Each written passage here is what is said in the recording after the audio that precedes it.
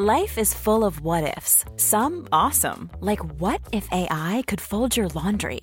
And some, well, less awesome, like what if you have unexpected medical costs? United Healthcare can help get you covered with Health Protector Guard fixed indemnity insurance plans. They supplement your primary plan to help you manage out-of-pocket costs. No deductibles, no enrollment periods, and especially no more what-ifs. Visit uh1.com to find the Health Protector Guard plan for you.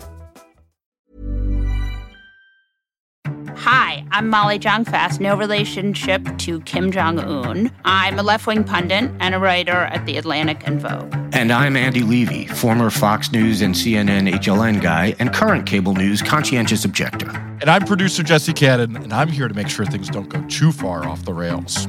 We're here to have fun, smart conversations with the wisest and funniest people in science and media and politics that help make what's happening today clearer. Our world has been turned upside down, and on the new Abnormal, we'll talk about the people who got us into this mess and how we'll hopefully get ourselves out of it. What a great show we have today. Congressman Eric Swalwell, who represents California's 15th district, is going to talk to us about what's going on in the House. Then we'll talk to the president of Planned Parenthood Action California, Jody Hicks, and she's going to talk to us about the latest in the war on reproductive rights. But first, let's have some fun. Andy Levy. Molly Jong-Fast. Friday night, we learned that Don Jr. was not just running his father's businesses. He was actually texting with his father's chief of staff, one Mark Meadows. Are you surprised? I can't say that I am. I would like to pretend to be surprised, but no, I'm not surprised at all that Donald Jr. was front and center in the efforts to subvert the election results in which his father lost. One of my favorite things about Don Jr. is that he's such a moron. So Don Jr.'s texting Meadows. This is 2 days after the election.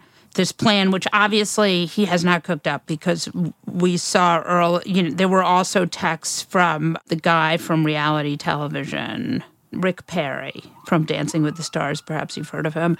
That Rick Perry was also texting these ideas to Meadows. So either Rick Perry and Don Jr. talk every day, or this was just what they were all shopping in Trump world. But I love this. Don Jr. put it together. Republicans control 28 states. Democrats, 22 states, Don Jr. texts. Once again, Trump wins. We either have a vote we, capital W-E, control, or we win, or caps, it gets kicked to Congress on 6 January 2001, he texts Meadows. Yeah, it's just, he basically, one of the other things he says, it's very simple. We have multiple paths. We control them all. And it's like, he does not give a shit that the one path they don't control, of course, is the actual voting. He doesn't care about that because it's not about who actually won the election and who more Americans voted for, who won the Electoral College. It's about keeping his family in power. That's all they care about. That's all they've ever cared about. And we know this. And it's just, to have the evidence that he was part of this is great. But again, it's obviously not surprising. This is what they've been after the whole time. I would like to draw your attention back to 2016, when Donald Trump Jr. wrote the following text. If it's what you say it is, I love it. Do you remember that? Oh, yes. Was that about meeting with Russia? Yes. Tried to get dirt on Hillary Clinton from Russia, and they met in Trump Tower. Yes. After that, Bob Mueller, you'll remember the great Bob Mueller who saved us all, decided that Jr. was too stupid to collude. We live in a country where people who have developmental disabilities are put to death on death row for crimes pretty regularly. But this guy is too stupid to understand that asking Russia for dirt on his dad's enemy is somehow a crime. Right. Yeah. I never bought that. You never bought that. Bob Mueller, for some reason, bought it. I don't understand a lot of what he did as 2016's Merrick Garland. This whole idea that you've got the president's son communicating with the chief of staff, talking about multiple ways to basically overturn the will of the American people, and we just have to take it. Are there going to be any ramifications from this? Because I'm increasingly thinking that there are not, like real world ramifications. And That's bad. That's really bad for the country. I mean, besides the fact that, all these people belong in jail, it's bad for the country that they can do stuff like this and not end up in jail. I think that's right. What are we even doing, right? Like, if the law doesn't apply to Don Jr., then who does it apply to, right? It just seems crazy to me. And again, we don't know what's going to happen. There are a lot of referrals to be made, and there's a lot of stuff happening with Merrick Garland, but the clock is ticking. And if Democrats lose the House in November, it's going to be a very different world we're looking at. Exactly. I mean, the clock is absolutely ticking. It's now April, so we're inching closer and closer to November every day. Yes, Andy, that's how time works. Thank you for pointing that out to everyone. And nothing's being done. And I really hope that I'm wrong and that the people who are saying trust Merrick Garland are right. It gets increasingly harder to believe that every day. I do want to point out, though, that CNN asked Donald Trump Jr.'s lawyer for comment about these texts. And his defense was, after the election, Don received numerous messages from supporters and others. Given the date, this message likely originated from someone else and was forwarded. So his defense is, Don Jr. didn't say this stuff. He just forwarded on to the president's chief of staff this stuff. There's no difference. There's absolutely no difference in that. I'm not sure that's better. Well, right, exactly. It's like, I don't know, maybe Donald Trump Jr.'s lawyer isn't smart enough to be doing what he's doing in the same way that it cannot be. Donald Trump Jr. himself was not smart enough to collude. But man, it's just like, if that's your best defense, you're giving away the ball game. Like you're saying, my client did pass on these messages to the White House chief of staff saying that we should subvert the election. So I don't really see the difference there. I really hope something comes of all this. And it sucks so badly to watch this smarmy, I can't say that word, to watch this smarmy gentleman. Delightful fellow. Yes, just continually get away with this stuff. It's just so depressing. I would like to mention that Don Jr. was not the only member of the Trump children group to get in trouble this weekend. We also had this humongous revelation, a very sort of fulsome, I want to use the word fulsome about writing because it's the most pretentious thing you could do, the reported piece about Jared Kushner and how he got a $2 billion investment for a fund. You'll notice that I think it's important to mention that Jared Kushner had never, ever managed money before he ran peace in the Middle East for his father-in-law, which he also never did or accomplished. But when he left after not having brought peace to the Middle East, he decided he would start a private equity fund, even though he had no experience in private equity, though he did, he did buy and ruin a newspaper, so that's something. And then he got $2 billion, $2 billion, not million, $1 billion from Mohammed bin Salman, who you will remember from the previous season where he killed journalist Jamal Khashoggi in an embassy with a bone saw. Yeah, while Kushner was basically defending him, even after, U.S. intelligence had pretty definitively concluded that the Crown Prince was behind the killing of Khashoggi. You defend a killer, and then you get $2 billion for your fund, but it's okay because Hunter Biden had a laptop. I am going to guarantee that the Kushner story and the Donald Trump Jr. story will not be heard on certain news outlets today who will not stop talking about Hunter Biden's laptop. Hunter Biden's laptop, Ashley Biden's diary. These are the things these people care about. But $2 billion from Mohammed bin Salman in Saudi Arabia, that's no biggie. And we should point out that, the board of this public investment fund in Saudi Arabia, which bin Salman sits on and leads, but it's a board. The board's pretty much they had hesitation. There was the panel that was set up to look into Kushner's fund or into whether they should fund Kushner, basically said, this is not a great idea for all the reasons, Molly, that you said earlier. He's never done this before. He's got no one else on board, all this stuff. And this panel was overruled by the board, which is led by the crown prince. So it's not even like you can say, like there was another deal made with Steve Mnuchin that the Saudis made. Right, which was only $1 billion. Right. And Mnuchin, at least garbage person that he is, has a history of doing these kinds of things and, doing them actually successfully. So I'm sure his Trump connections didn't hurt in this case, but at least you could make a judgment there that, all right, Mnuchin knows what he's doing. Jared Kushner does not know what he's doing. And by the way, that's an evergreen statement. Like, I can't think of anything that wouldn't apply to. And yet somehow he just keeps making more and more money. And ain't that America, folks? Yeah, I will say that failing upwards is one of the hallmarks of a certain type of moneyed class in America. But still, this is particularly egregious because of that our tax dollars are really involved in this in any number of ways. So, employing him at something he didn't know how to do, setting him up.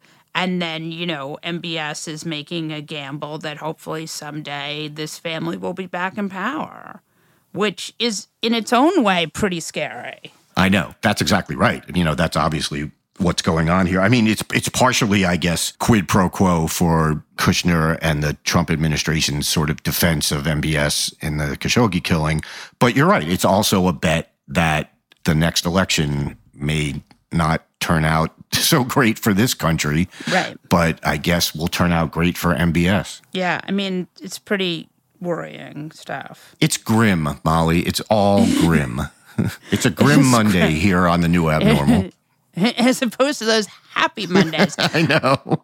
And then the question, which everyone wants to know, is what did the president know and when did he know it? Did he know on November 5th that his stupidest child was texting with his chief of staff and this moral high ground stuff, or did he not know? Hard to imagine he didn't know, but there are a lot of people in Trump world who are going to make the argument that he didn't. Yeah, I mean, let's dispel that right now. He knew.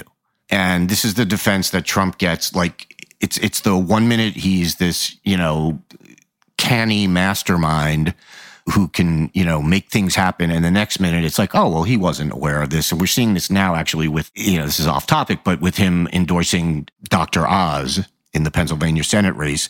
And I see all these conservatives, Eric Erickson and people like that being like, Trump is getting horrible advice from his staff. Seriously, they're all blaming it on his staff. And it's like, are you fucking kidding me? Like, this is what he does. Conservatives are mad because they don't, these people don't like Dr. Oz and they think Trump made a mistake endorsing him, but they won't blame Trump for it. Every single one of them is like, this is horrible staff work, horrible advice from his staff. It's the same exact thing with January 6th. It's not staff doing this without Trump knowing it. He knew everything. He knew everything that was going on the day of January 6th. He knew everything and was part of everything that was going on in the days, following Election Day regarding, what his son was doing, what Ginny Thomas was doing, all of that stuff. He was part of it. He was in it up to his, eyeballs. And it's absolutely ridiculous to try to pretend that he wasn't. Yeah, I agree. And I think the most important thing, and again, the January 6th panel has evidence for criminal referral of Trump, but split on sending. On Saturday, we saw that. And Liz Cheney was on the Sunday shows, and she sort of said, well, that's not really true. We're not split. But obviously, the Times is not going to run that story unless it's pretty well sourced. So my guess is there's some internal conflict.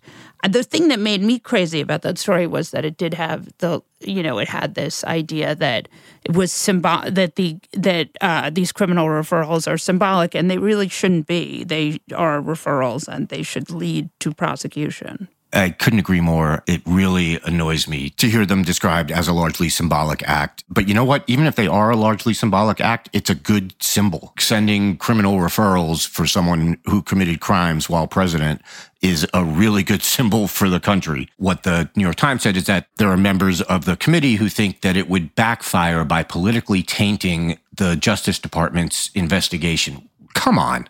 This is absolutely ridiculous. This is what Democrats do all the time.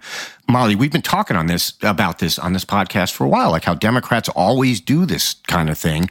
And it really did look like the January 6th committee was not doing the usual kind of, Democratic half-assery, being afraid of offending Republicans or whatever. And I really hope they don't go down that road and end up there. I hope that what Liz Cheney was saying is true and that there's no dispute right now, but seems hard to believe that the Times would run with that article if there weren't, a large amount of truth to it. So you've got a federal judge saying that, what did he say, more likely than not that Donald Trump was engaged in criminal activity? Yeah. Yeah. You've got that. You've got all this evidence. You've got all these texts, and you're not going to send a criminal referral coming out of the committee? Come on. You can't do that. You got to finish the job. It's such a crazy thing because it's like Democrats are worried that if they pursue this, Republicans will get mad and come after them next time. But there won't be a next time if Democrats don't pursue this. Like, democracy is not a given. We came very close to not having free and fair elections in 2020. And if you don't uphold the rule of law, the next time you may not have free and fair elections. Right. And not to mention that the Republicans are going to go after Democrats no matter what. This is the part that I don't know how they don't understand this. It has happened every time. This is the same logic that says, well, you can't nominate Bernie Sanders because they'll go after him and say he's a socialist. And then so you nominate Joe Biden, who's about as milquetoast moderate as it gets. And what do? You have them saying he's the furthest left candidate this country has ever had. Socialist Joe Biden. It's like, they're going to do it anyway. They do it every time. Like you don't have to be a genius political analyst to know this. You just have to have some common sense.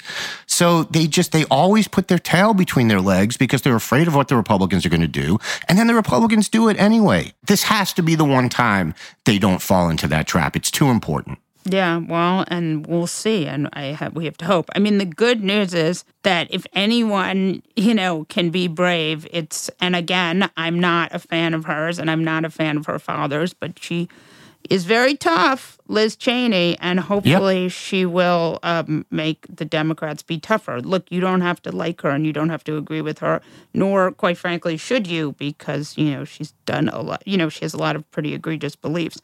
But she's on the right side of this. 100%. Life is full of what-ifs. Some awesome, like what if AI could fold your laundry? And some, well, less awesome, like what if you have unexpected medical costs? United Healthcare can help get you covered with Health Protector Guard fixed indemnity insurance plans. They supplement your primary plan to help you manage out-of-pocket costs. No deductibles, no enrollment periods, and especially no more what-ifs. Visit uh1.com to find the Health Protector Guard plan for you. Hey, it's Paige DeSorbo from Giggly Squad. High quality fashion without the price tag. Say hello to Quince. I'm snagging high-end essentials like cozy cashmere sweaters, sleek leather jackets, fine jewelry, and so much more. With Quince being 50 to 80% less than similar brands. And they partner with factories that prioritize safe, ethical, and responsible manufacturing. I love that. Luxury quality within reach. Go to quince.com/style to get free shipping and 365-day returns on your next order. Quince.com/style. This show is sponsored by BetterHelp. There's something I've really been needing to get off my chest lately, which is that everyone and their mother should listen to the Andre 3000 album because it lifts my spirits on a regular basis, 1000%. We all carry around different problems, big and small, and let's be honest, when we keep them bottled up, it can start to affect us negatively. That's where therapy comes in. It's like this safe space where you can unload all those burdens and start figuring out how to work through whatever's weighing you down. Therapy can make a difference. I know this from firsthand experience, and it's not just for those who've experienced major trauma. It's for anyone who wants to improve their mental well-being. Therapy can help you learn coping skills. It can teach you how to set better boundaries, and it can make you be a better version of yourself. If you're considering therapy, why not give BetterHelp a try? It's entirely online, which means it's convenient, flexible, and fits into your schedule seamlessly. Plus, getting started is as easy as filling out a brief questionnaire to get matched with a licensed therapist. And the best part? You can switch therapists anytime at no additional charge. So why wait? Take that first step towards a happier, healthier you with BetterHelp. Get it off your chest with BetterHelp. Visit BetterHelp.com/thenewabnormal today to get 10% off your first month. That's BetterHelp, HELP.com/thenewabnormal. Eric Swalwell represents California's 15th District. It sits on the Select Committee on Intelligence, the Committee on Judiciary, and the Committee on Homeland Security. Welcome back to New Abnormal, Congressman Eric Swalwell. Thank you for having me back. How are you guys doing? Good. We're always happy to have you here, and you are a frequent flyer on the New Abnormal. It seems like we're in a moment. It was a weekend of like Trump kid revelations between Junior texting with Meadows about how they were going to keep his dad in power. Were you surprised by that? And what does this mean? No, not surprised at all. Of course, I mean, the kids knew that they would be totally screwed, right? If dad lost power, they would lose, much of the protections that they had enjoyed. And so that's not surprising at all. What I do think it's really important for the January 6th Commission to show is how much of this made its way to Trump. And in any investigation like this, bottom up or outside in investigation, you want to see where all the arrows are pointing to. And you just can't imagine that all of this noise would be taking place and that Trump was completely sealed off from it. It doesn't make sense at all. And explain to us what it would mean if Trump wasn't sealed off from it, because I think that's important for our listeners. It just shows that he, of course, was in on the coup, that this is what he wanted.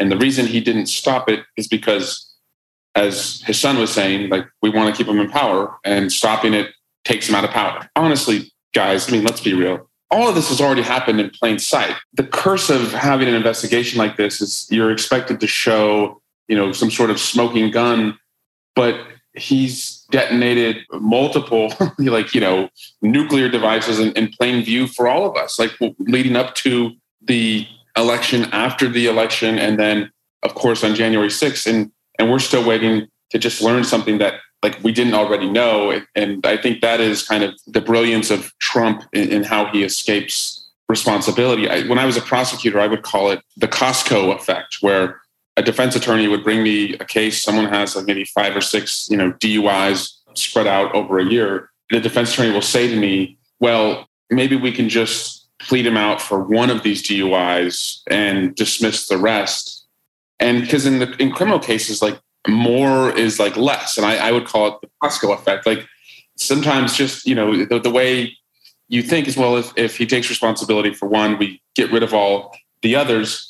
And I would always push back and say, look, this isn't Costco. It's not, you buy 10 paper towels and you pay the cost of, just 2. And with Donald Trump, it feels like we have somebody who's committed an insane amount of crimes in front of us.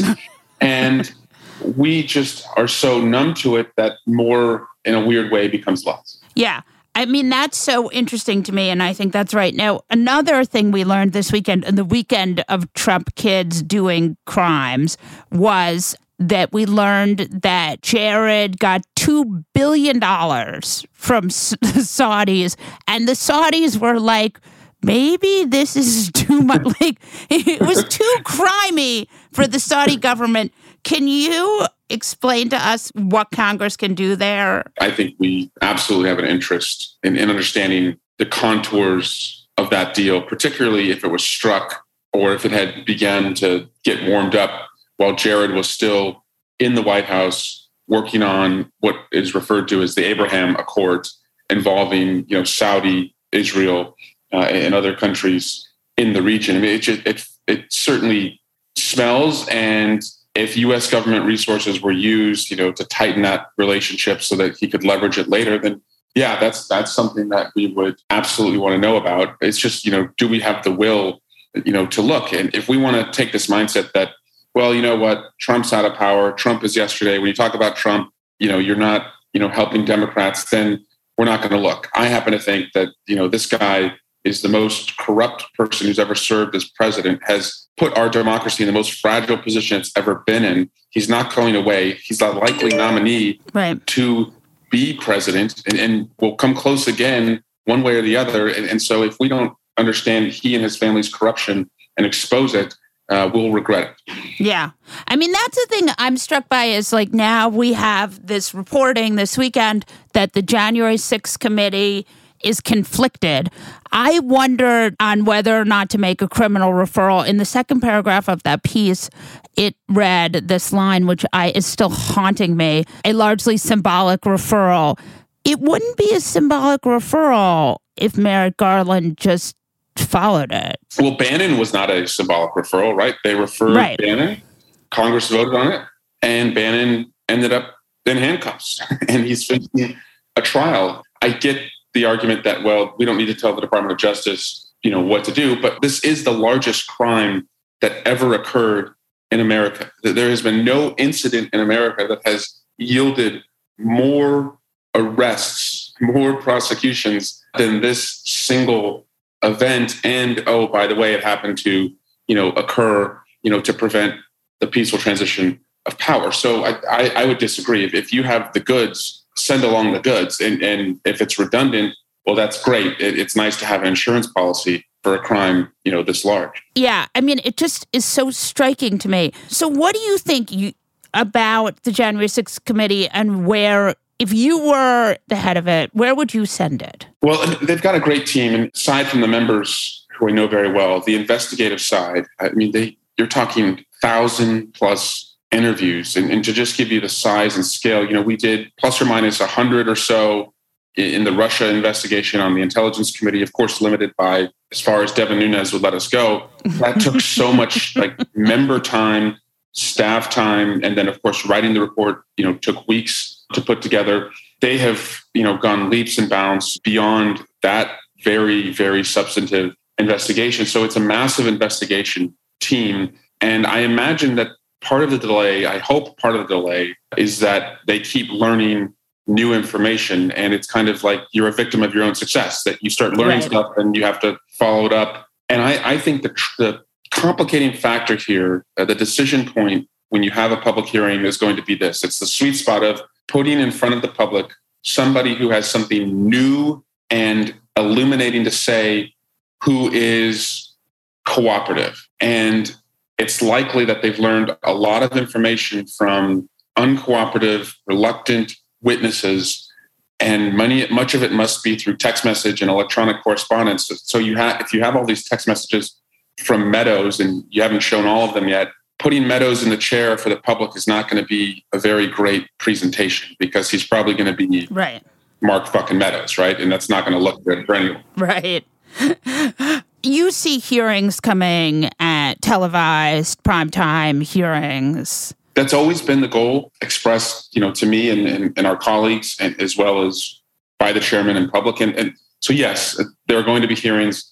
And again, I think the challenge is just to figure out who tells the story, because this is really, telling the American people a story of what was done, to their government, to the officers that protected it, and the threat that we still face is this storm, I think, is starting to re-emerge. What do you think are some things Democrats could do to shore themselves up? We have a midterm coming, a super important one. Do you have any thoughts of things Democrats could do? Keep punching, right? Keep showing in a very concise, potent, pithy way the contrast here. And I think we have a good story to tell, a comeback story to tell, that before Biden, steeped in a pandemic economy and a free fall, world leaders did not respect us. And now the rescue plan put people back to work. It helped restaurants. The infrastructure plan is going to connect the disconnected. We're going to take on China with the Competes Act that's about to be signed into law, but also acknowledge, I think, the vulnerabilities. And voters, they know that government can't wave a wand and fix inflation overnight. And they can't wave a wand and fix the rising crime we see in America overnight.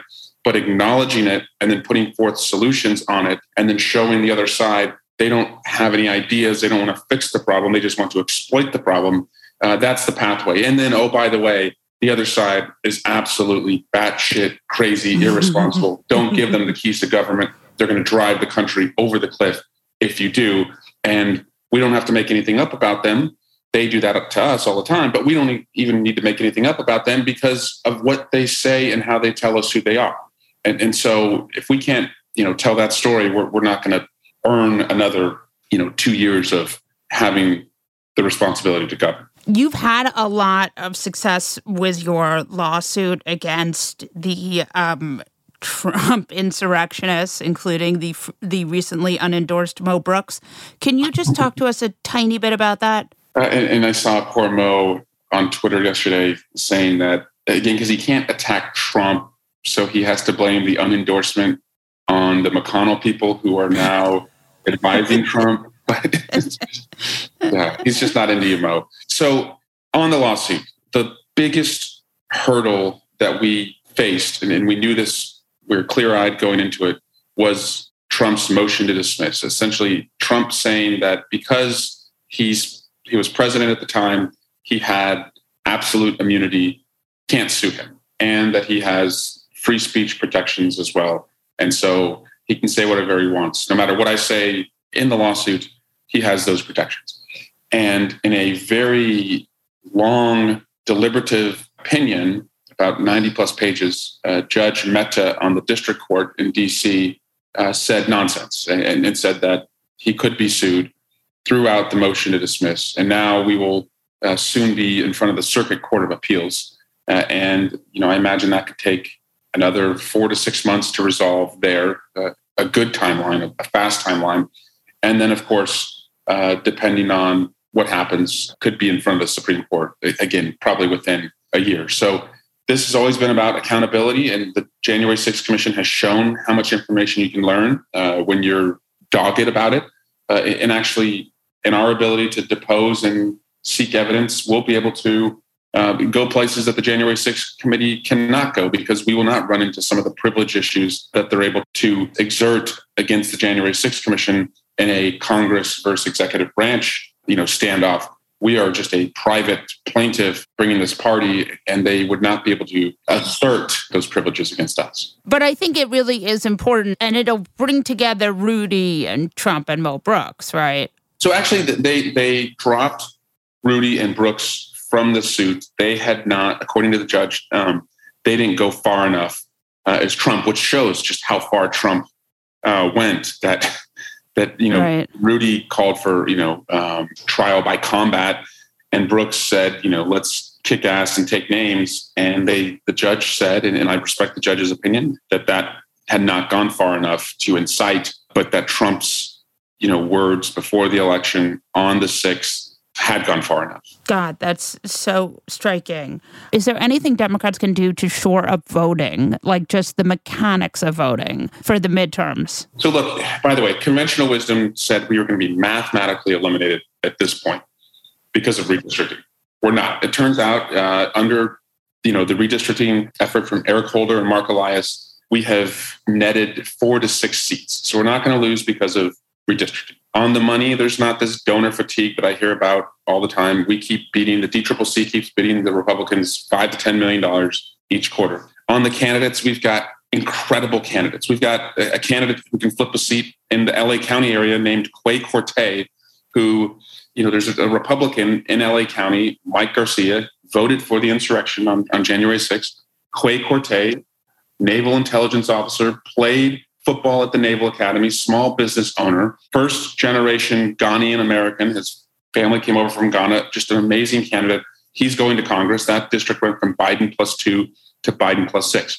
Not going to lose because of redistricting, not going to lose because of money, not going to lose because of candidates. And so I really think we have to tell the voters who these people are. And as I said, we don't have to make things up, because Rick Scott is telling the voters that he wants most Americans to pay more taxes. And so for working families who are already struggling under inflation, Rick Scott thinks you're not paying enough. And if we can pierce through the noise as we go into the midterms with, a crisp message like that, I think you're going to look at us staying in the majority. Yeah, that was really stuff that I hadn't known about. Thank you so much for joining us, Eric. I hope you'll come back soon. Of course. Thank you, Molly. Thank you, Jesse.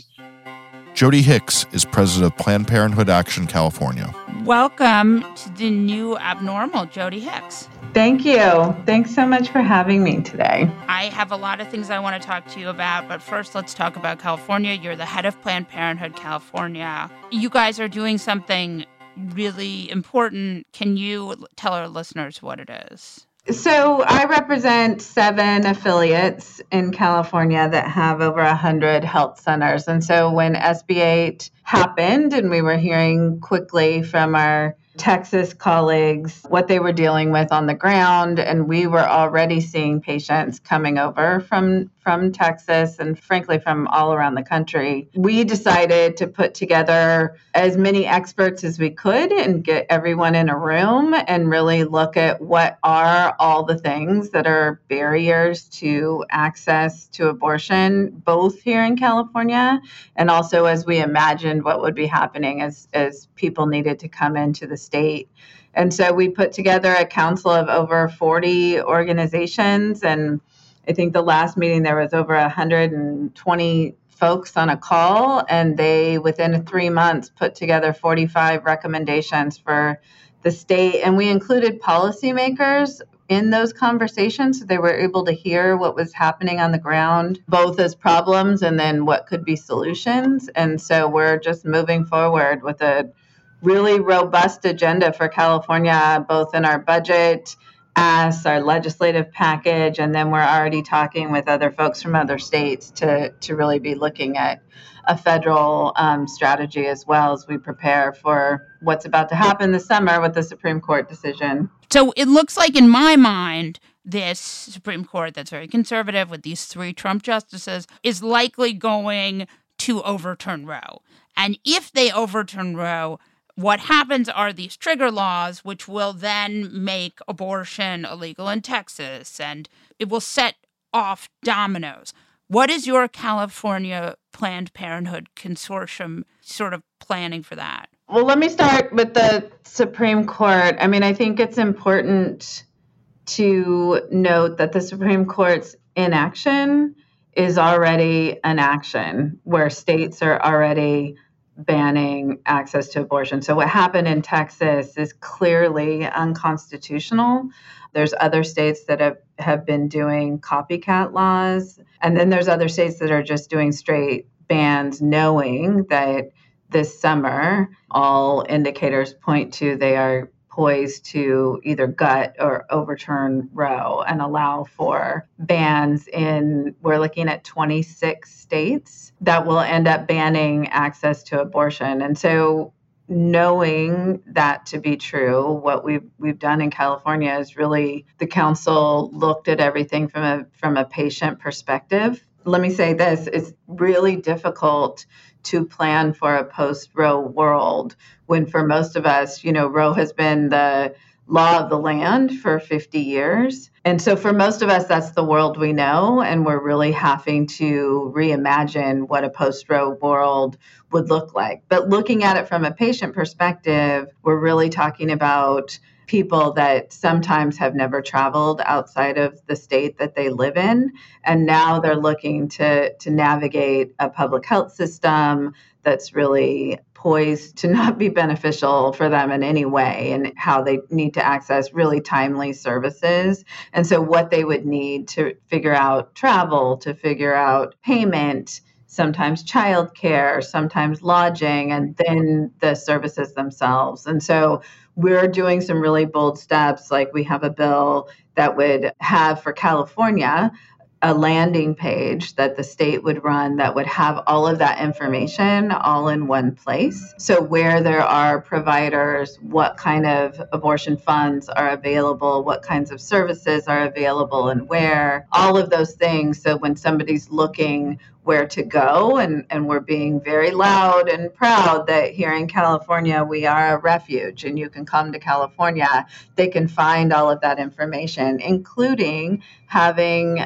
funding that's both public and private to help providers that are doing this work be able to provide those services, whether it's practical support or healthcare support. And then other things like ensuring that as we're providing those services, we have legal protections here in California, ensuring that the infrastructure for our folks is right, including things like security and workforce capacity and all of those things that are needed to ensure that we can take care of the influx of patients. And none of us in this field want this to be true, but I do want, if it is true, I do want an influx of patients, because I think my worst nightmare is if no one comes to California or the other states that are abortion access states, because that means that they couldn't find the means to get there. And that would be the real tragedy in this whole scenario. Let's talk about what happened this weekend in Texas. This is kind of like, when I saw the story, I was completely shocked. A woman was arrested and held on $500,000 bail. And it wasn't totally clear to me if she was the one or if she had helped someone have an abortion. So my understanding of that case is she had a medication abortion and then sought care after at a hospital. And then there was, from everything I can guess, is a lot of HIPAA violations where then she was turned in for what they originally indicted her for was an illegal abortion and tried to say it was murder. And so this is the dangerous new world that is very clear that people are trying to do, and certainly trying to see what the appetite is for criminalizing pregnant people for making decisions about their own health care. I was very horrified, but also I knew this was coming. Correct. I mean, here in California, we're actually passing legislation and getting quite a bit of, anti-abortion harassment because of it, but passing legislation to ensure and make it very clear to local DAs, because here in California, we do have certain jurisdictions that are not as progressive as other parts of California and can also have viewpoints where they also try and criminalize pregnant people for a variety of things, but making it crystal clear that you cannot go after pregnant people for any kind of miscarriage or pregnancy outcome. And we're having to run legislation to make that very clear, even in our own state. So I can't say I was shocked that this happened first in Texas. And by the way, they're throwing it out now because the way the Texas law is written is it's a civil action that happens. So they sue people in civil court. But that doesn't mean that after a decision like Dobbs and after, if there is an overturning or gutting of Roe, that there won't be other legislation that does criminalize abortion for people that seek it. And so I wasn't shocked. I was enraged and heartbroken, especially for this person who was traumatized by the system from start to finish, where there's a healthcare system that they don't feel safe going to, all the way to having a bail bond of $50,000 and being subject to other organizations to help her get out of jail. The whole thing it's horrible. I just am so incredibly shocked. It's like the dystopia is already here. What else are you able to do? In California, I think we're doing quite a bit of things. We're looking at even local pilot projects. So there's pilot projects in LA County where those supervisors are looking within their county on what they can do to prepare.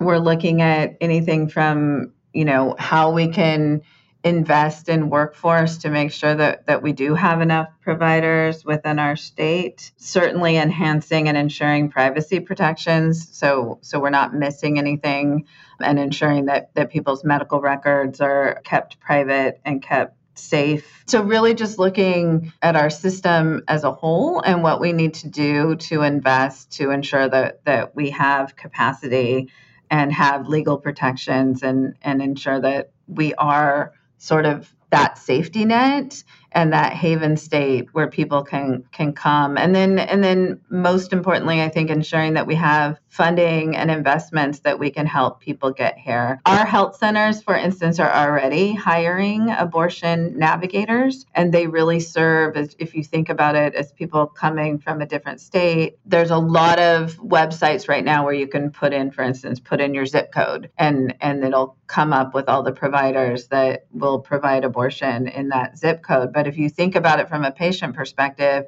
if I had to go to a completely different state that I've never traveled to, I wouldn't know how to navigate that. I wouldn't know what the zip codes are. And so we have hired navigators that really do things like explain to them which airport they should fly into, or if they need to take a bus, or if they're driving, and where the closest lodging is, things like that. It's a whole new world we're trying to imagine, but really doing the best we can with the information we know already from what's happened in Texas and building from there. I just want to take a minute to talk about what's happening in Oklahoma. That's a sort of Texas style, but it's a complete ban.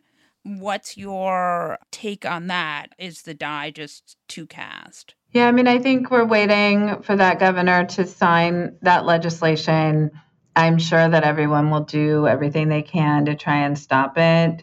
But if it goes the way of Texas, again, our Supreme Court's inaction is really action for allowing these. Right now, they're still unconstitutional, but they've found a workaround and are banning access to the people that need services there. And what scares me, I mean, they're all frightening and they're all happening really fast, and we're working to do the best we can right now. But what scares me about Oklahoma is right now, about half the patients that are being seen in Oklahoma right now are from Texas. So once the Oklahoma ban happens, you're looking at not just people from Oklahoma not getting services, but all of those patients from Texas that were going to Oklahoma now needing to find a different state to get those services. And so it just, the barriers that exist for people as they're trying to travel outside of the state by which they live are just getting higher and higher. And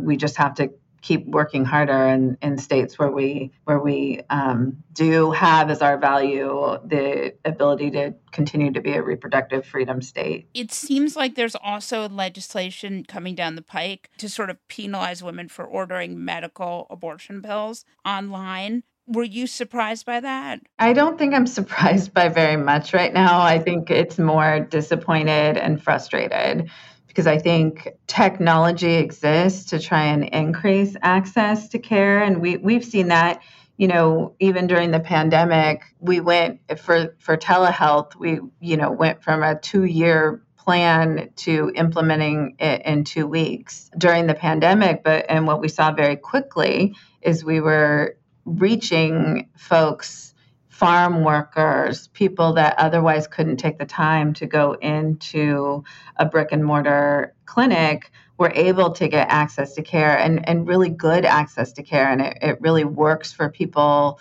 differently and better in many circumstances. And so medication abortion is another one of those technological advances that should be allowing easier and more unfettered access to abortion and better privacy and all of the things. And, the fact that legislatively they just continue to do things that really harm people.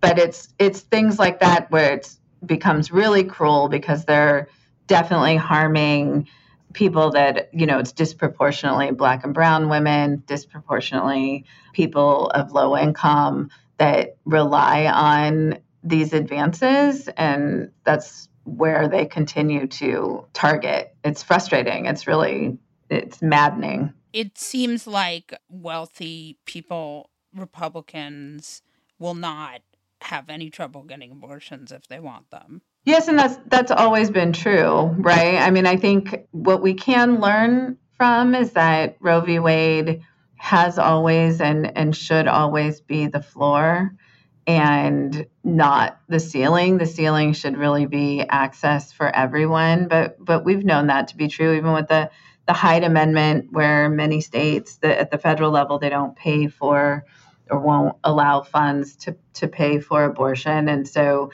here in California, our Medicaid, our local Medicaid service does pay for abortion. And so people that are on that type of health coverage are able to access abortion. But in other states, that's simply not true. And so if they have some sort of Medicaid coverage in their state, that particular service is not covered. And so they're still having to go pay for it out of pocket or look for other funds if they are available. And oftentimes they're just not. And so they're forced to be in a situation that they wouldn't have otherwise made that decision. And the hardest part is we know what the outcomes are. There's been studies, the Turnaway study is very clear that for people that are seeking abortion that aren't able to access that service, whether it's because there's not enough providers or they have economic barriers or whatever the reason is, they're 4 times more likely to end up in poverty. So we know what the outcomes are.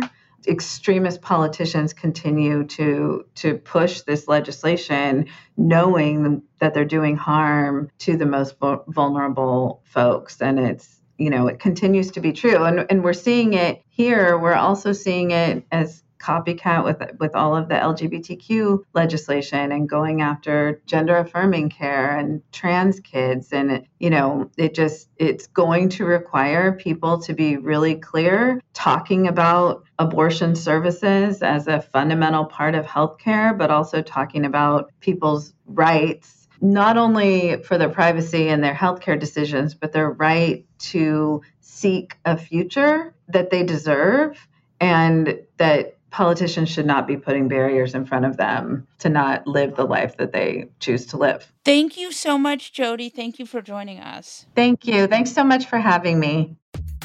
What's crazier than QAnon? More outlandish than Pizzagate? And scarier than a Mexican getaway with Ted Cruz? The answer is what the American right wing has planned next. Be one of the first to listen to Fever Dreams, the new podcast from the Daily Beast tracking the conspiracy slingers, orange acolytes, and straight-up grifters pushing to retake power. Every Wednesday, hosts Swin Subasang and Will Sommer check in on the movement of the radical right. Head to thedailybeast.com/podcasts or your favorite podcast player to catch the first episode and get subscribed. That's Fever Dreams, which you can subscribe to wherever you get your podcasts. Andy. Molly? Who is your fuck that guy? My fuck that guy is, I guess, not our usual fuck that guy in the sense that he's not a politician. Ooh. But he is, in fact, a playwright and screenwriter named David Mamet. And he's written a lot of very good plays, very famous, written a lot of good movies. Glengarry Glen Ross. Yeah, American Buffalo, a whole bunch of really good movies made out of his plays and just out of his scripts. So he was on with Mark Levin on Sunday on the Fox News. He was basically defending like the Don't Say Gay kind of bills and stuff like that. He said, this is a quote, "Teachers are inclined, particularly men, because men are predators, to pedophilia." Now, I want to make sure everyone understands that. He is saying that teachers, the people who... teacher children. Yeah, are inclined to pedophilia, particularly the men. This is just the most batshit awful thing to say. And, I'm a little sensitive to this issue because both my parents were teachers, and I can assure you they were not inclined to pedophilia, nor were any of the teachers that I had in, the decades of schooling that I had. I don't think were inclined to pedophilia. And it's just such a horrible thing to say, but this is where the right is right now. And it's homophobia and transphobia in a little bit of disguise. But it's an attack on schools. It's an attack on teachers. And the thing is, it's probably going to get someone hurt or killed because this is what generally happens, as we saw with the Pizzagate thing ending up with a shooting. And you keep talking about teachers being groomers, and you keep calling people groomers and tell people that teachers are inclined to be pedophiles, and someone innocent is going to get hurt. And they don't seem to care. And they're just, it's just a god-awful thing that's going on right now. So just absolutely fuck David Mamet. Yeah, it's amazing. Just absolutely incredible stuff. I was shocked when I saw it. I know he had gone very Trumpy, but that was bad. I knew he was bad. This is going to sound bad. But I got an invitation from my synagogue for an event he was doing with Barry Weiss. And that was when I knew. Probably. Yep. I thought, oh, yeah, that's not good. That tracks. Yeah. So do you want to know who my fuck that guy is? I'm not exaggerating, Molly. I am sitting on the edge of my couch. So my fuck that guy is not a guy. She's a woman. She is running for president of France. Her name is Marine Le Pen. She sucks. And she is a pro-Russia candidate. Her party borrowed money from Vladimir Putin, which they still haven't paid off. Huh, interesting. She's real sketchy. And she loves Putin. And if France ends up under a pro-Putin president, it's going to be really messy and really bad. And remember that they targeted Macron with this Macron leaks, remember, in 2017 in the last election. So there certainly is a sense in which there's been a sort of, again, I don't know if it's Russia, but I would assume that the people running the bot farms tend to be Russia. There was a bot farm attack on him before, and the people who are pro-Le Pen are just about they're the Pizza Jacks, Jack Posobiec, Pizzagate proprietor. They're the Mike Cernoviches. They're all the people you would suspect. And there's a pretty good case for they're the worst people in the internet. So for all this and more, Marie Le Pen gets a hearty fuck you. And the hope that she won't win in 2 weeks. Yeah. I mean, we've got a runoff with her and Macron. Yeah. Mm-hmm. But I guess she was in second place in the general, so hopefully that bodes well for her losing the runoff. Fingers crossed. Hopefully that holds, but we don't know how that goes, so. Of course. Yeah, very scary stuff over in France. Yeah, fuck that gal. Fuck her. On that note, we'll wrap this episode of The New Abnormal from The Daily Beast. In future episodes, we'll be talking to smart folks from The Daily Beast and beyond, from media, culture, politics, and science, who will help us understand what's happening to our country and the world. We hope you'll subscribe to us on your favorite podcast app and share the show on social media. Thanks so much for listening, and we'll see you again on the next episode.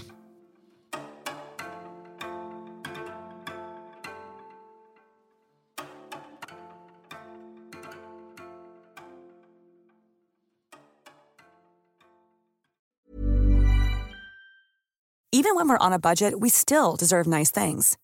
Quince is a place to scoop up stunning high-end goods for 50 to 80% less than similar brands. They have buttery soft cashmere sweaters starting at $50, luxurious Italian leather bags, and so much more. Plus, Quince only works with factories that use safe, ethical, and responsible manufacturing. Get the high-end goods you'll love without the high price tag with Quince. Go to quince.com/style for free shipping and 365-day returns.